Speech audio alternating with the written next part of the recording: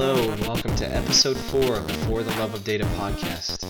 I'm your host, Robert Furr, and thanks for joining me. I'm going to twist things up a little bit in this month's episode and pay homage to The Memory Palace, another podcast that I listen to. If you haven't heard it, you should check it out. They do a little historical blurb each episode about some often obscure part of history. And while not obscure, I wanted to take a look at the history of Hadoop and see how it came to be and give you guys maybe a more full-scale impression of how it's risen to popularity than what you may hear from just news reports or white papers about how people use it.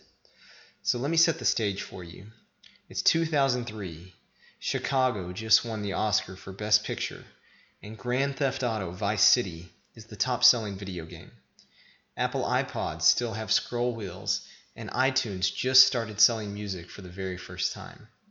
From a tech standpoint, Windows XP is all the rage as the latest Windows OS, and folks with a lot of money in their pockets to burn are buying PCs with a roaring Pentium 4 3 GHz processor, a whopping 512 megabytes of RAM, or maybe up to 2 gigs max if you're a baller, and an 80 gig hard drive. Oracle just released version 10G of their database, and Microsoft proponents are still using SQL Server 2000. Internet Explorer 6 dominates the browser wars with about 85% of market share, and 2/3 of the US still connect to the internet with a modem. All of these stats came from various Google searches, CNET desktop reviews, and some other links that I'll include in the show notes. In the years leading up to Hadoop's inception, Doug Cutting, the first node in the Hadoop cluster, had been working on Lucene, a full-text search library that was part of the Apache Foundation. And then he began work on indexing web pages with University of Washington graduate student Mike Caffarella.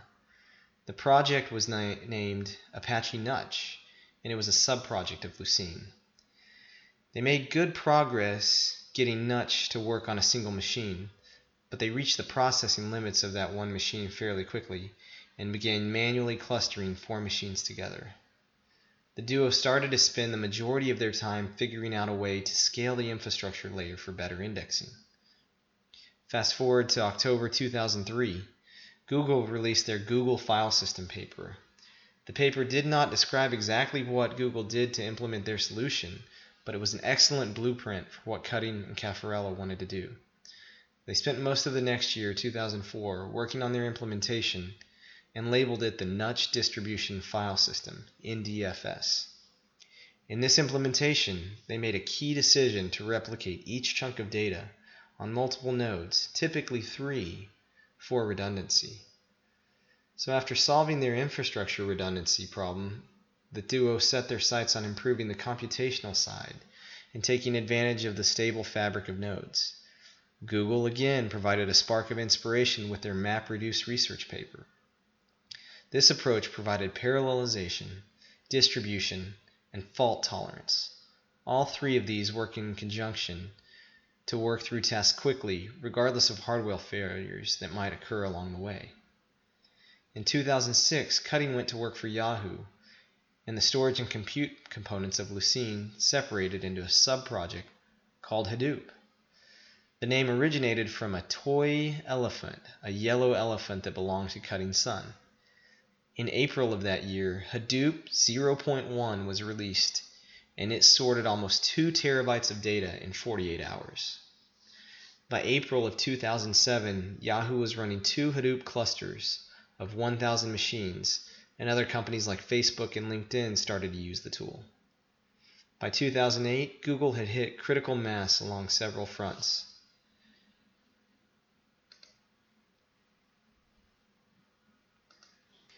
Yahoo transitioned the search index that drove their website over to Hadoop and contributed Pig to the Apache Software Foundation.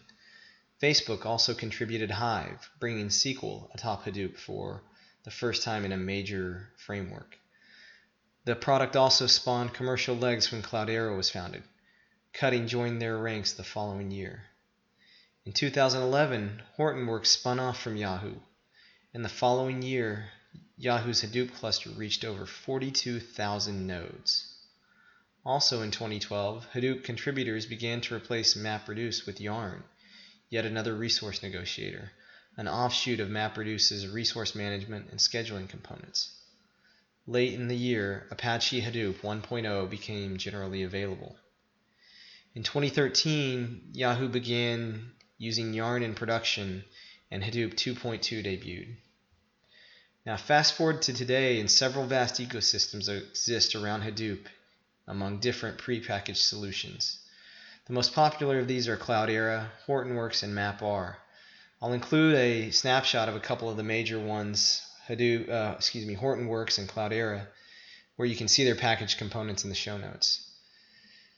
But basically, they've taken a collection of frameworks for everything from data lifecycle and governance, data workflow, data access, security, operations, bundled them all in one distribution that's pre-configured and easy to install for anyone that wants to just get their feet wet with Hadoop, or for people that want to start using it in a more robust capacity but still want the ability to install it almost like a prepackaged vendor software product.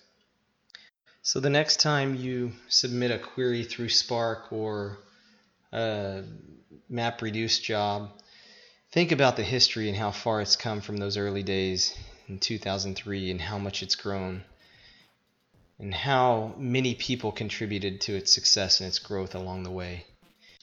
If you'd like to join the discussion and share your experience with Hadoop, you can post a note on the show notes of this episode. You can tweet at me at loveofdata on Twitter. And if you'd like to join me on a podcast and noodle on some data topics and how much you love data, please get in touch. Until the next episode, be safe. We'll see you soon.